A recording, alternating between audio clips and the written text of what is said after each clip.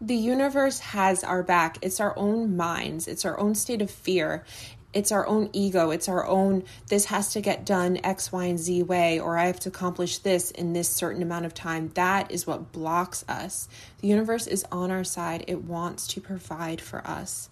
It's our own expectations and attachments to outcomes that prevent us from actually getting to where we want to be. I want to start off this listener episode Q&A today by saying, when it comes to anything revolving our sex or our dating lives, our personal lives, our love lives, our intimacy, our eroticism, please don't force it.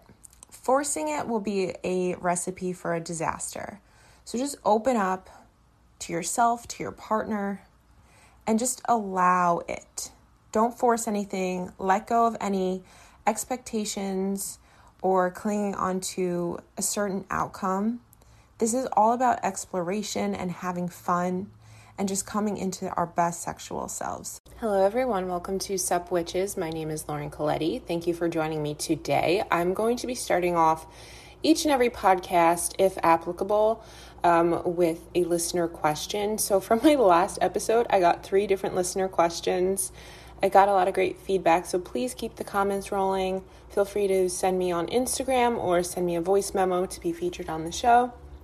But from last week's episode, my TMI segment, which I'll be doing a TMI Thursday or Tuesday, one day a week, where we talk all about sex and all that juicy goodness. And I got a couple questions. So in that episode, we explored sexual fantasies, sex drive, cuck queening and cuck holding and other BDSM, like all that fun stuff.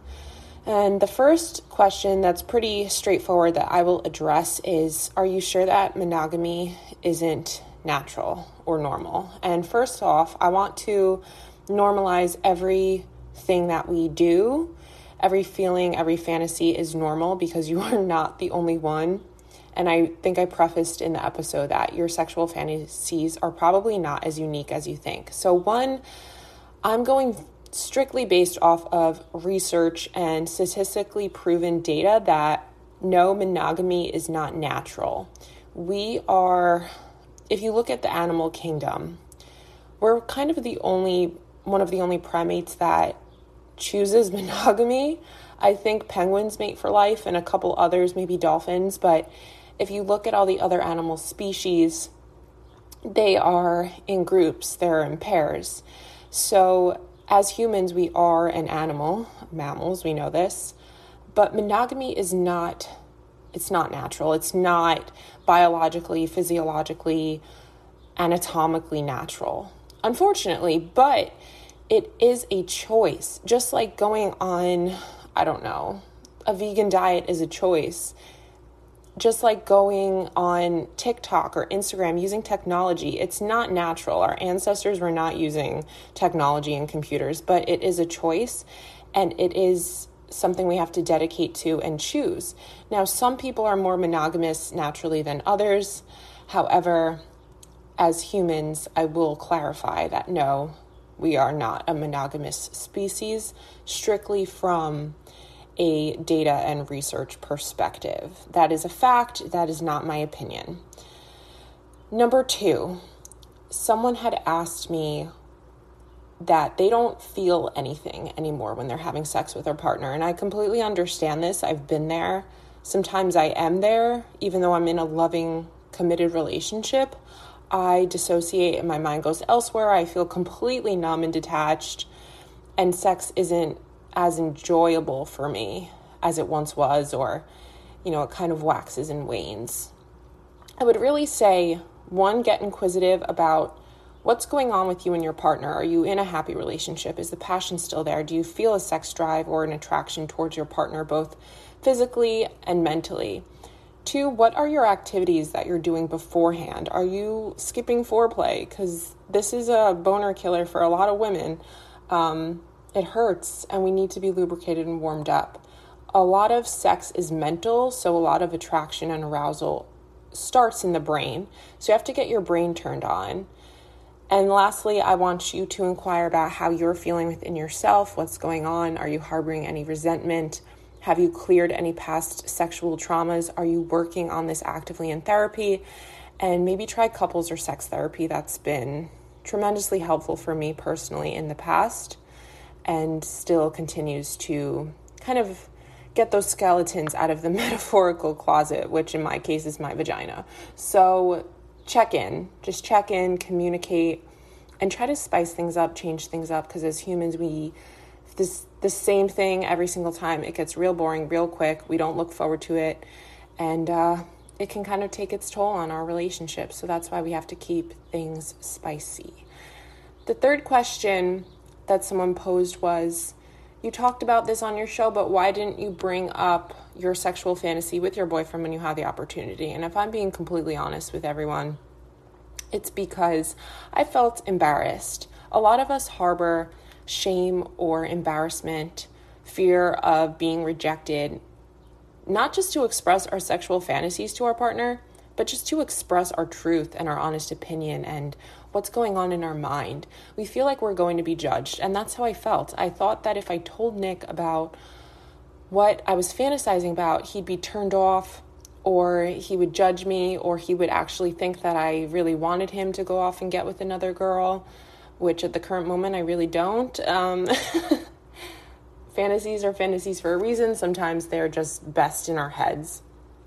So, as many people, I just felt a great deal like there's a stigma around sexual fantasies, some more than others. I think threesomes are more normalized than others, or BDSM is more normalized than where I was coming from with cuck queening. So I just felt that stigma. I really did. And I'm working to unpack it.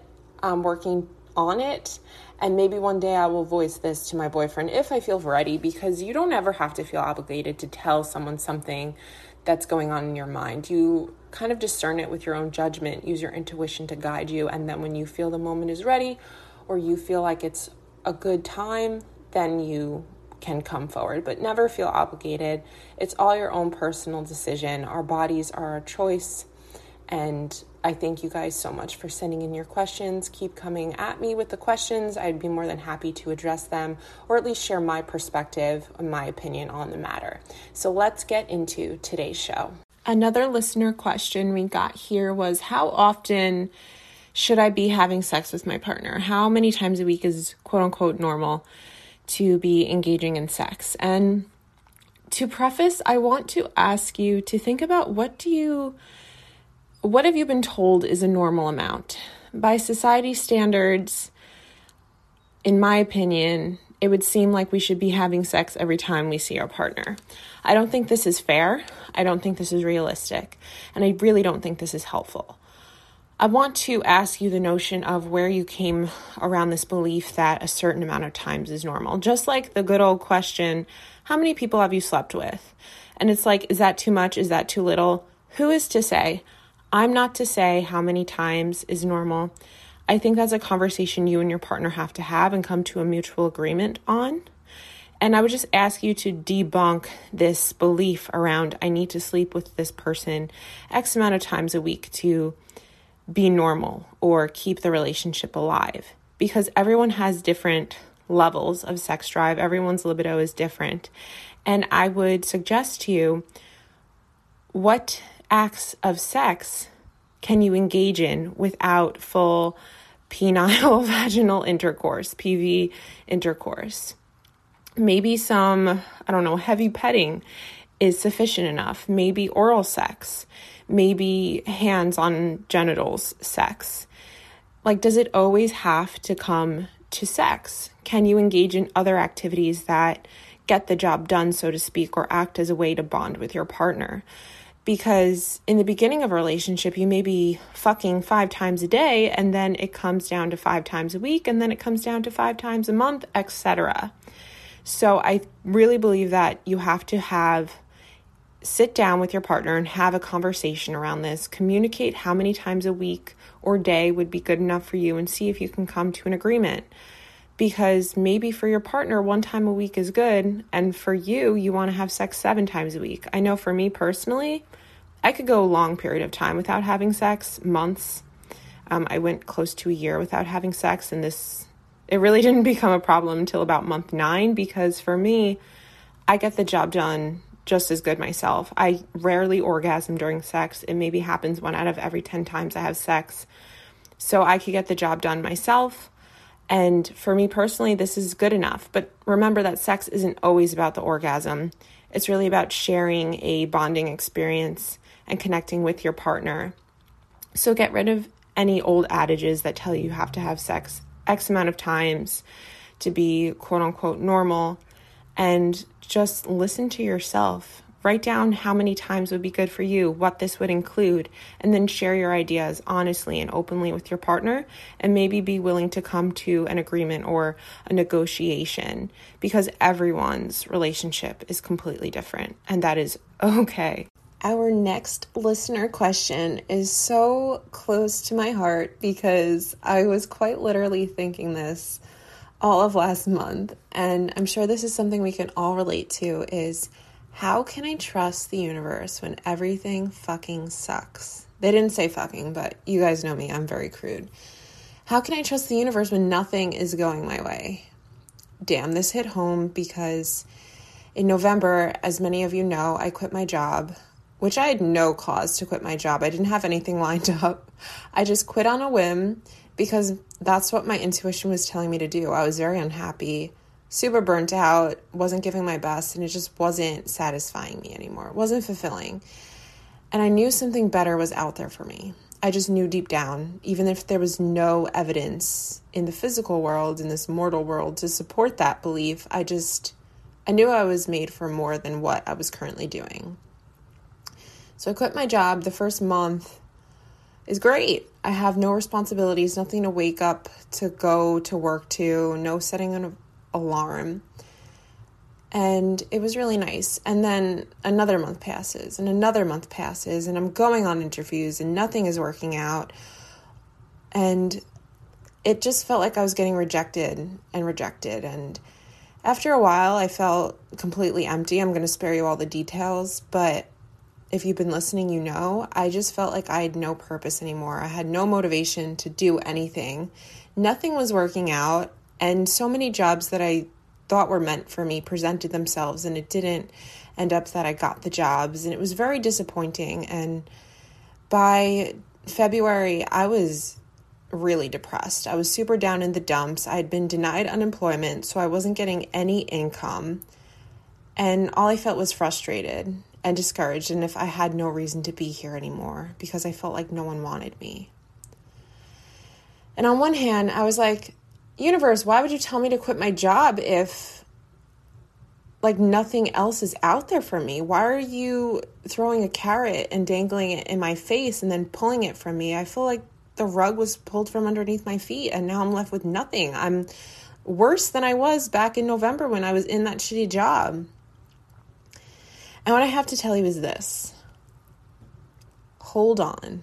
Sounds so cliche, but bear with me. Hold the fuck on, sister or brother. Because there is a light at the end of the tunnel. And I know we can't see it sometimes. But my process was, I was trying and desperately clinging and grasping and feeling in this place of scarcity and lack and just inferiority. And I was doing everything wrong. I was so trying to control the situation that I had to learn to surrender it. And once I learned to surrender it, I had to give gratitude for where I was at now, even if it wasn't where I wanted to be. And I had to meditate on it. I had to pray on it. And I said, God, please light the way. Let me give this up to you because I clearly don't know what the fuck I'm doing. So I have to trust that even if I can't see it now, there is a way. And if something's not working out for me, it means because I'm meant for something better. What's meant for me will come to me. I won't have to force it. I won't have to manipulate it. I won't have to push. And if something doesn't work out, let me give thanks for that. And it's hard, don't get me wrong. There's been many times where, in particular, one of my girlfriends quit, I think at the end of the month, the same month as I did. And she got a job right away. And this one friend had a lot less education than me, a lot less experience, and we both applied for the same job, and she got it. And it was like $20,000 more than what we were both getting paid because we worked at the same job previously. And I was so resentful. I was so jealous. I was so envious of this friend. I'm like, she's like 21 years old. Why does she need this much money? You know? And that disdain, that hatred really prevents you from manifesting something on a high frequency because that's such low vibrational energy. So it wasn't until I could surrender it up to the universe, ask God how to release this desperation, this longing, this validation and gratification that I needed from my external circumstances. And it wasn't until I could let go of that and release and find the greater purpose, find the higher mission. You know, the last few months were quite confusing for me. But there were so many beautiful blessings, even if they weren't coming from my surroundings. You know, I published my 3rd book. My relationship with my boyfriend grew a lot closer. And I was focused on self-growth. I was working with spiritual coaches and energy counselors, and I did a lot of healing. And a lot of my wounds, a lot of the places in which I needed to heal were shown to me. They became very clear. So I sought guidance when I needed it, and I tried to tune into my inner spirit, my higher self. And eventually I did manifest a job, and I keep manifesting jobs, and it's so funny because now that I started working, last week I got 3 calls for jobs. And I said to my boyfriend, I'm like, it's so ironic how the second we stop needing something or the second we stop wanting something, we let go of that grasp. That's when it floods to us. That's when it comes, because it's all about energy. And if you focus on what you're not getting, if you focus on how miserable you are, how things aren't working out, you're just going to continue to attract more of that and see more of that, because energy flows where attention goes. So all in all, there is a light at the end of the tunnel. Take small steps every day to get you there. And I promise you, even if you can't see the light at the end of the tunnel, you have to hold on and keep pushing forward, because maybe you're super far away right now, but eventually you will get closer and closer and closer, and you will see that light. I promise you. All right, switching gears here. So our next listener question, this was a very interesting question, and thank you so much for your vulnerability and everyone sending in their questions. But this listener has been following me on Instagram and TikTok. I just am new to the TikTok game, but she basically explained that she has a history of an eating disorder and noticed that, I myself had an eating disorder. So she asked me if it's safe and okay to do keto with a history of eating disorder. Now, first off, I will say, although I do have a diploma in nutrition, I'm not a registered dietitian, and I am not a medical doctor. So please, if you do have an eating disorder, even a history of an eating disorder, I would suggest working with an eating disorder therapist and or nutritionist and seeing your doctor to make sure everything is okay before starting any diet, of course. So for me personally, I struggled with bulimia and restrictive eating and binge eating for over 10 years. Now, I am going to also add that I have been eating disorder behavior free for, I want to say, 3 years. So I didn't start keto until last year. So if you are still in the midst of your recovery, I would say definitely proceed with caution. And it also depends on which eating disorder you have been diagnosed with. If you have struggled with anorexia, keto is definitely not for you because it's very restrictive. And we don't need any more excuses to restrict ourselves or not eat or count calories. I would say, in my personal opinion, as someone that has battled with binge eating disorder, however, I think keto could be extremely helpful. Because with binge eating, many experts will claim it's all emotional eating. I have to highly disagree with that. At least for me personally, Yes, in the beginning, I would binge eat due to emotional reasons, but after a while, it wouldn't even matter what mood I was in, what happened that day, if I was triggered or not.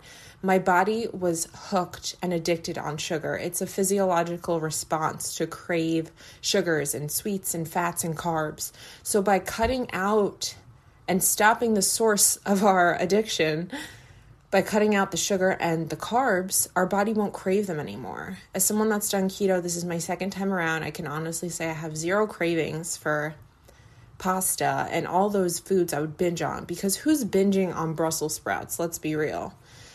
So I think keto would be a good idea for anyone that struggles with binge eating, but I think it's very personal. If you have bulimia, such as yours truly here, I would say you need to be at least 3 years out in your recovery before you can start dabbling in any specific diet or diet plan. But if you work with a doctor or a dietitian, they can really cater this to you. Please use your own judgment. You know what your limits are. You know what your triggers are. And you know, if it's a good idea or not for you. Notice if you're going to start getting carried away with counting calories and measuring food and portion sizes, because we don't want to go there.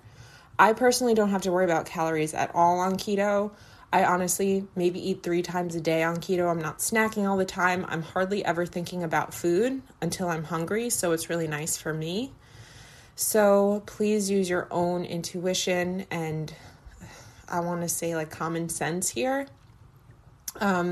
And don't worry about what other people are doing. Just focus on yourself. If you think that doing keto is going to make you feel better, start there. Don't start with trying to look a certain way or achieve a certain amount of weight loss. That will happen naturally, but please take care of yourself mentally and physically first before jumping into anything that could kind of throw you off board, so to speak.